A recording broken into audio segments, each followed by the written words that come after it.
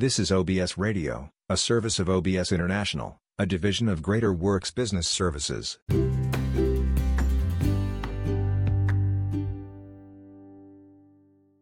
Making contact.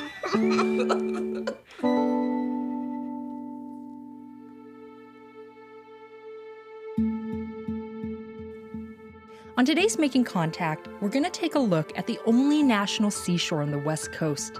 This is a place that's been described as a paradigm of coastal California beauty, Point Reyes National Seashore. A few years ago, the National Park Service reviewed its general management plan for the first time in nearly 3 decades, and that sparked a fierce debate around the plight of the Tule elk. Environmentalists said the elk were dying because they were fenced in to protect cattle ranches inside the park. And that has opened up an important conversation about the indigenous history of this land and where it's headed. So we'll spend most of our time today with a story that first aired on KPFA in 2021. Just a quick heads up that this story has some brief descriptions of abuses under Spanish colonization. Here's reporter Sam Anderson.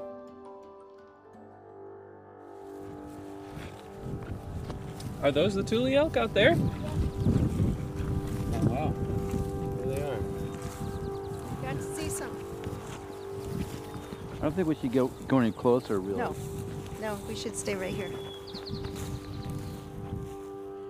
I'm standing on a grassy bluff at Tamales Point in Point Reyes National Seashore.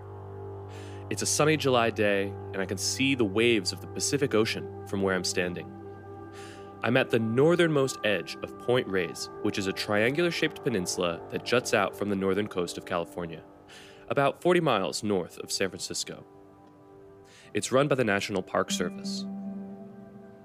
This is one of the most popular tourist destinations in the area. Winding roads, dramatic sweeping beaches, and wild animals like elephant seals, bobcats, and the famous Tule elk. Today, I'm here with investigative journalist Peter Byrne and Teresa Harlan, an indigenous woman adopted by a Coast Miwok family, who are descended from the original inhabitants of this land. And we've just spotted a herd of Tule elk. I'm watching the fog roll gently across the landscape, and there are these rolling hills dotted with wildflowers and different types of grasses and brush, and 12 elk in the distance, grazing, and right beyond them is the Pacific Ocean. If you've never seen them before, Tule elk are majestic. They're tall and slender, with tawny brown fur and a big ruff of darker brown fur on their chest. The males can have antlers that can grow up to 4 feet tall. Tule elk are a federally protected species. They were at the brink of extinction by the end of the 19th century, but were reintroduced here at Tamales Point, which the state of California declared an elk preserve in 1970. But the elk here today aren't free to roam like their ancestors did. These are the 8-foot-tall elk fences. Oh, wow. Teresa and Peter have brought me to the edge of the elk preserve, which is separated by a fence. Can you describe this fence for me? It's a wire, metal fence that's 8 feet tall on big posts. And does it run the whole width of the peninsula? 3 miles across from the bay to the ocean, yes. Can't get around it. The fence cuts the tip of Tamales Point off completely from the rest of Point Reyes. From the 10 elk that the state reintroduced to Tamales Point, the herd has grown to hundreds. But now, the Tule elk in the preserve are dying of thirst and starvation. Why is this fence here in the first place? Why does it cut off the Tule elk herd at Tamales Point from the rest of the peninsula? And why did the National Park Service build it? The answer lies with another 4-legged animal on this peninsula.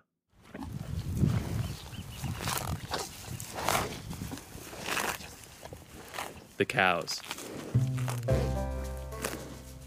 At any given time, there's several thousand of them roaming the pastures across Point Reyes.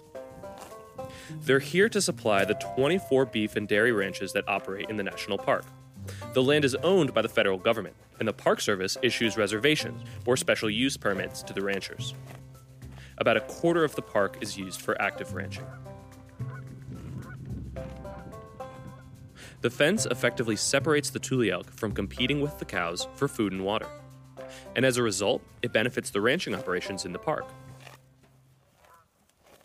You might be surprised to hear there's cattle ranching happening in a national park. It's a complicated arrangement and not a very common one.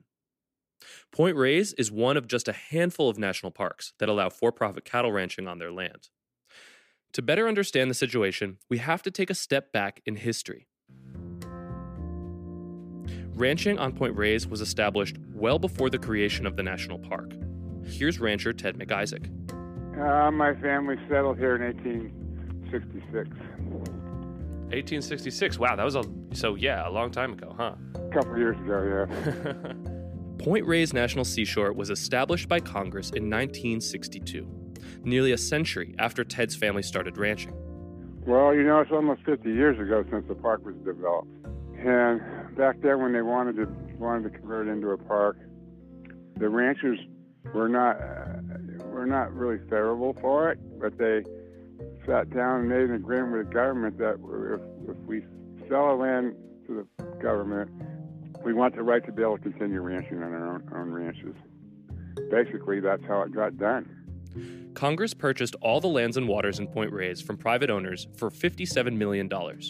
Later on, the national park acquired more land to form the Golden Gate National Recreation Area, including the McIsaac Ranch in 1983. And how much did the park pay for your land? It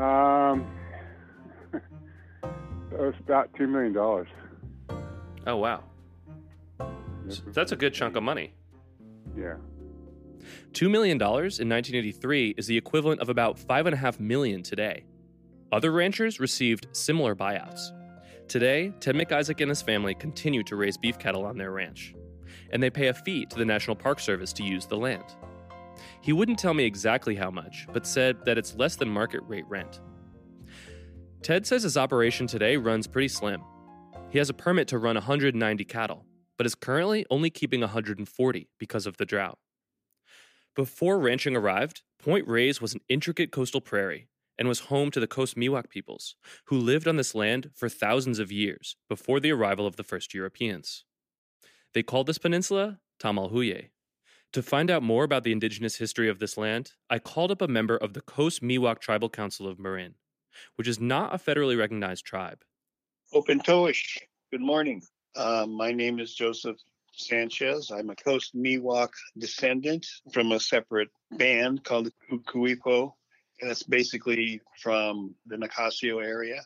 My family actually resided in Tomales Bay. That was a large village of Coast Miwok Indians right there at Marshall-Marconi area, the East Shore, Tomales Bay. And we were there for thousands and thousands of years. That is, until the Europeans arrived. Fast forwarding to the mid-1700s, Spanish colonizers created the mission system, a series of outposts across the coast of California, including Mission San Rafael in Marin. The native peoples of California, including the Coast Miwok, were forced to assimilate and coerced into slave labor for the missions. Spanish missionaries aimed to stamp out indigenous culture and history. The missionaries saw them as less than human. Joe Sanchez reads me a passage from the book A Cross of Thorns by historian Elias Castillo, writing about Junipero Serra, the priest who was in charge of the missions at that time. Serra wrote, quote, "In the midst of all our little troubles, the spiritual side of the missions is developing most happily. In Mission San Antonio, there are simultaneously 2 harvests at one time, one for wheat and of a plague among the children who are dying." Now that says a lot to me.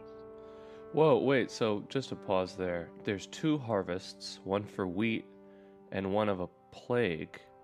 Why would he call that a harvest? Because they were baptized and those children are going to heaven. Whoa. Very dark. But that's Sarah, who is a saint. In fact, the population of native peoples living in the missions declined from 87,000 to 4,000 in just over 30 years.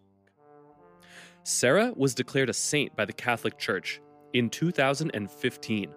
Yet, during his life, he actively encouraged the brutalization and dehumanization of the native peoples in California. Statues of him were erected and then toppled in recent years by anti-racist activists. The abuses that took place during the mission period happened all along the coast, including right here in Marin County.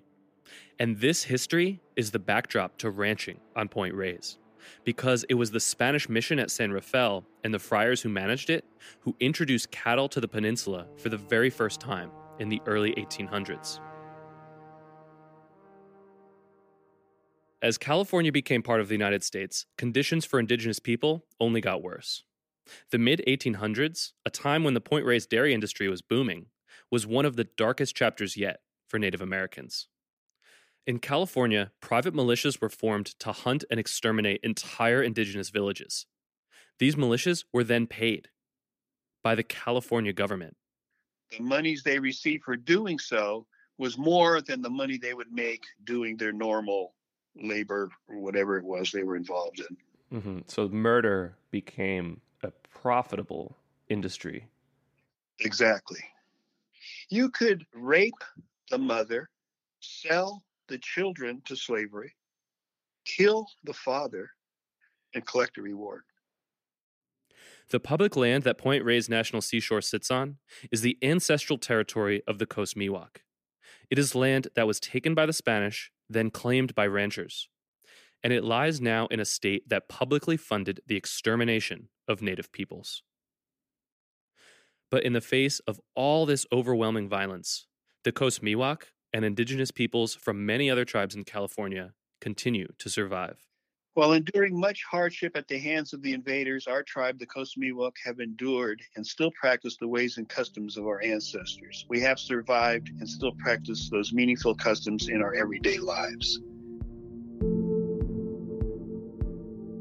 We're jumping in to remind you that you are listening to Making Contact.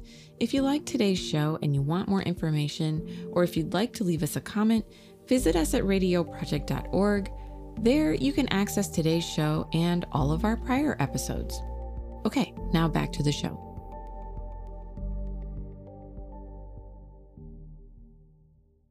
To bring things back full circle, the rise of ranching at Point Reyes happened at the same time the settlers were hunting the tule elk to near extinction.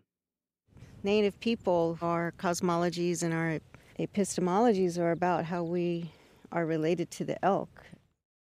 This is Teresa Harlan, who we heard at the beginning of the story. Teresa's adopted mother is Coast Miwok. Her ancestors are the original inhabitants of Point Reyes, and they have traditionally had a close relationship with the tule elk. We're related to all animals, plants, and things. So these elk are our relatives. Me as a Native person, I have to say that they are my relatives out there.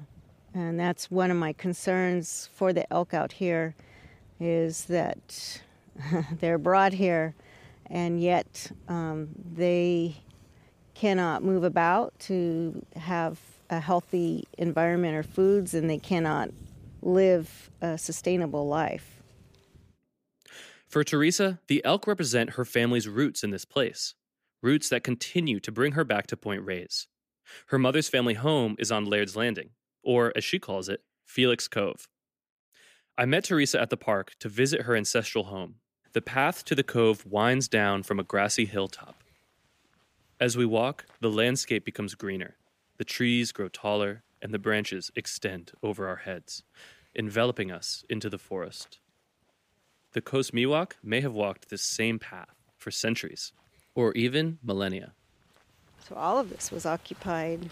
Marshall Beach, Laird's Landing that we're calling Felix Cove, all of that. All of this whole area, just everywhere we've been today. You know, Right. The people have walked, lived their lives, hunted, fished, played, sang, mourned, shared meals, lived their lives. Mm-hmm. When I walk down this road, I always think about my mom. This is her little play yard, her walk to school, or walk home, or, you know, if they wanted to go out and do other things like berry picking, this is likely the road she took. Teresa says her ancestors returned here in the early 1800s after surviving the displacement of the mission system. So it goes way, way, way back before ranchers, sometime after Spanish missions, and so this is their home. Now we're getting under the trees. Ferns are bigger, more flowers, and oak trees and bay trees. So if you look to your right, you're going to see the buildings. Oh, there it is. And so you see the house, and you see a little cabin behind the house, and now you can see the shed under the trees. Tucked away under the oak and eucalyptus trees is a small house made from wooden planks with just 2 rooms and a front porch. Beyond the house is Tomales Bay. The waves gently lap against the shore, and you can see the town of Marshall across the bay where Teresa's mom was born.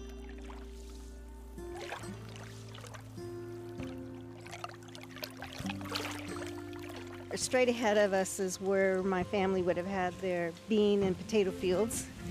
And then my grandpa would till this area here and plant the vegetable garden, tomatoes and string beans. And then he built a little barn that no longer exists, in a little corral, and that's where the dairy cow. Wow. And they keep a hog once in a while for meat. And then there was chickens, ducks running around, chicken coops. So all of this that you see would have been tended. All of this would have been managed. Today, the cove is overgrown and wild. The house is still standing, though the inside is dilapidated. There's graffiti written on one of the walls. A shed nearby is falling apart. Teresa reminisces about what life would have been like for her mom and grandparents here.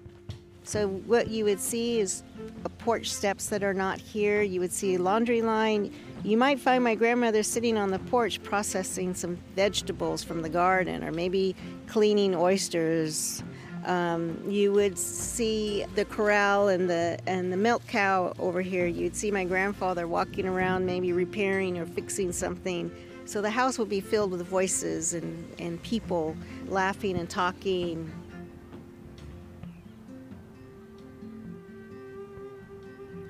After surviving the mission system and the displacement and genocide of the 19th century, Teresa's family returned to live out their lives at the cove. But unfortunately, they would once more be forced off the land. Well, my grandmother, Bertha, she died in 1949. And at the time, K Ranch was owned by Turney and Lundgrens. And shortly, a few years after my grandmother died, my Uncle Vic, who lived here with my grandfather, they were served eviction papers. Those eviction papers were served by Sales Turney and James Lundgren, 2 successful dairy farmers who claimed to own the land. Teresa's uncle, Victor Sousa, was the last Coast Miwok person to live on the 12-acre site of K Ranch, which included the land where Teresa's ancestors built their home. Victor brought the matter to court. If he could prove his family had lived on that property since the 1800s, he could make a successful squatters' rights claim to keep the land. The ties to the family go back to the early 1800s. And so he had oral testimony. At the time, the district attorney for Marin County, William Wysick, took the case as a pro bono case and represented my uncle, and he did a lot of research and collected oral testimony that our family lived here when San Francisco was known as Yerba Buena and a forest. In fact, the Turney versus Sousa case was fought all the way up to the California Supreme Court. But the odds were stacked against Victor from the start. So, unfortunately, oral testimony wasn't allowed and considered inadmissible. My uncle did not have a record of tax payments or tax records. And William Wysick was quoted as saying everyone in court knew the family lived there prior to the 1870s, but they could not meet the requirements of law, Western law, paper law. And I mean, this case of Native families losing land over lack of tax records is a common story all over the United States because everything came around them, So people who've lived here continuously are not going to have deeds and tax records. Victor Sousa lost the lawsuit and the cove. It makes me sad when I think about how my uncle lost his court fight. It makes me sad about what we lost or what was taken from us. But it also makes me devoted to getting the attention needed so that this place isn't demolished, this place isn't vandalized. It has the same value as all the other treasured family homes, but it's not. It's been neglected since my family left. Today, K Ranch, including Teresa's family homestead, is historically recognized by the Park Service and protected from new development. And the Park Service recently repaired the exterior of the house. But there's no signage indicating that it was a Coast Miwok home or how it was lost. And Teresa is fighting for her family's history to be part of the official narrative of the national park. Yeah, this was home.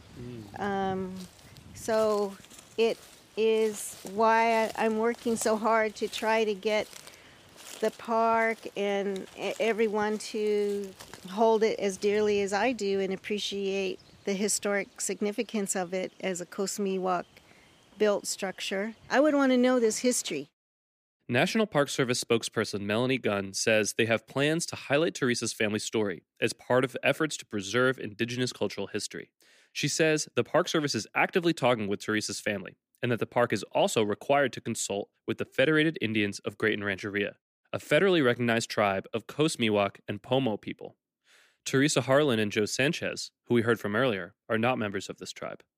There was a very specific decision made by the park's archaeologist and cultural resources lead that those buildings, the Teresa Harlan's family buildings, are really significant because of the overlapping time of when they were occupied by Coast Miwok, kind of in the beginning of Spanish ranching, and then once it became a state and that transition. So we want to tell that story, and we'll work with the tribe to do that in the best way possible. That acknowledgement comes 70 years after Teresa's family lost this land, when the California Supreme Court upheld their eviction.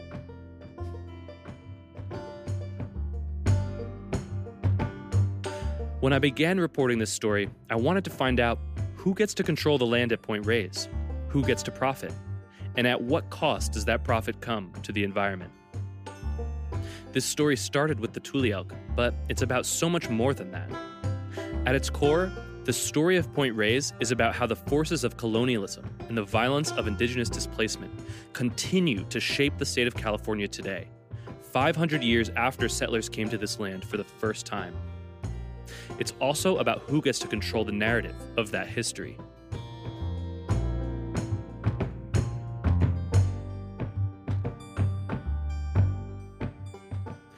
Wherever there is a fight over the use of public land in this country, that fight has its roots in colonialism. Because before public land became public, there were people who lived on this land. Even after the horrors of genocide and displacement, Indigenous peoples are still here, fighting for the chance to shape the future of the same land that was taken from them generations ago.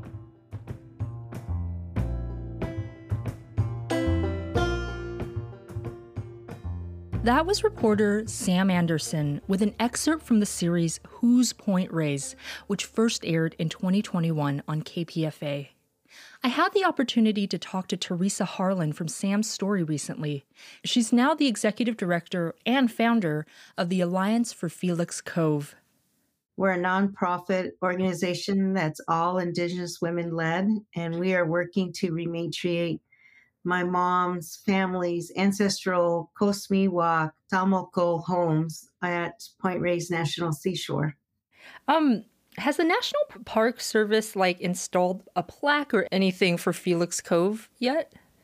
No, there's a mock-up of a wayside in which I've provided family photographs of our family at Felix Cove, but it hasn't been finalized.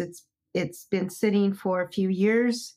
It needs to be installed because we have vandalism events, and so people don't realize what they see, because the house is you can see it from the bay, or you can hike down to the house, and people don't know what they're looking at.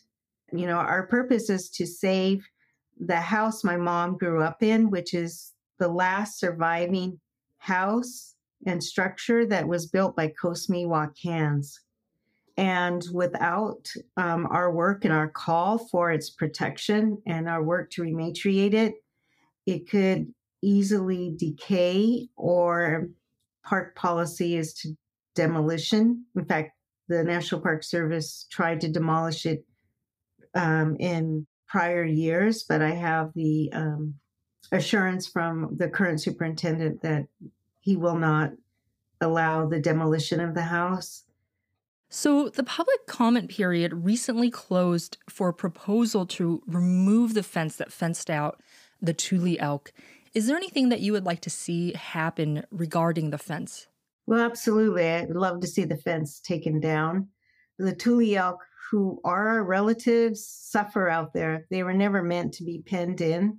I think there seems to be a trend now in which national parks are turning around and facing that history in their way, reaching out to indigenous communities, and for governmental agencies to do something like that, that is an incredible shift. But it's built from community action. It's built from the stories being shared. So it's years and years and years of work that folks have been doing way before I came on, that have led and contributed to this place that we're at now, where the Tule elk hopefully will be released from confinement.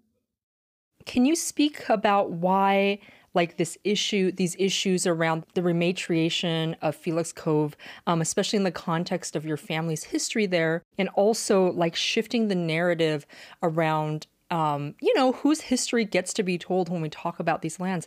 Can you talk about why these are important?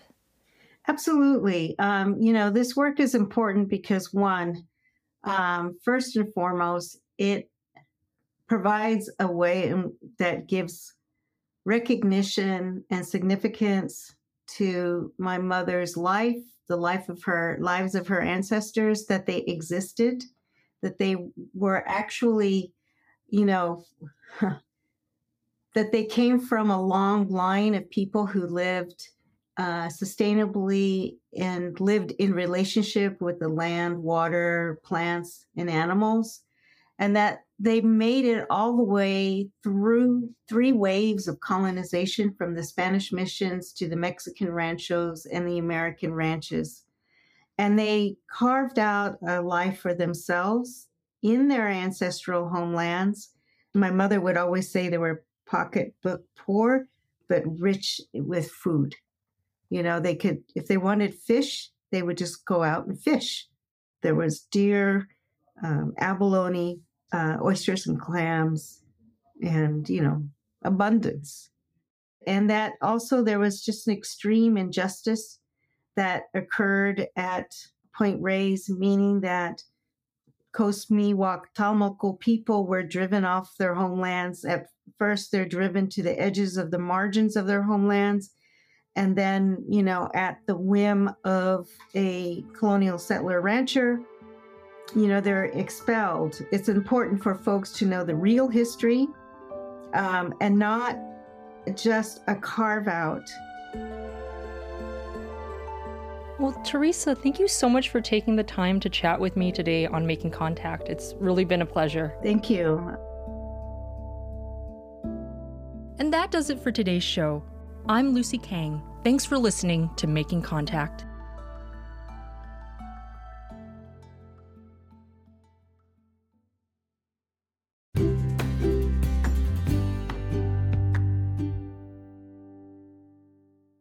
The views expressed on this program are those of the guests and not necessarily the views of management and staff of OBS Radio, OBS International, and Greater Works Business Services. Guests who appear on this podcast are not required to pay a fee and is made possible by radioguestlist.com. For more information, please visit our website at www.obsintl.cf. Follow OBS on Facebook at www.facebook.com/Austerlid Broadcast Section. If you want to contribute financially to help us continue broadcasting, please go to paypal.me/obsintl. Thanks for tuning in. We will see you next time. This is OBS Radio, a service of OBS International, a division of Greater Works Business Services.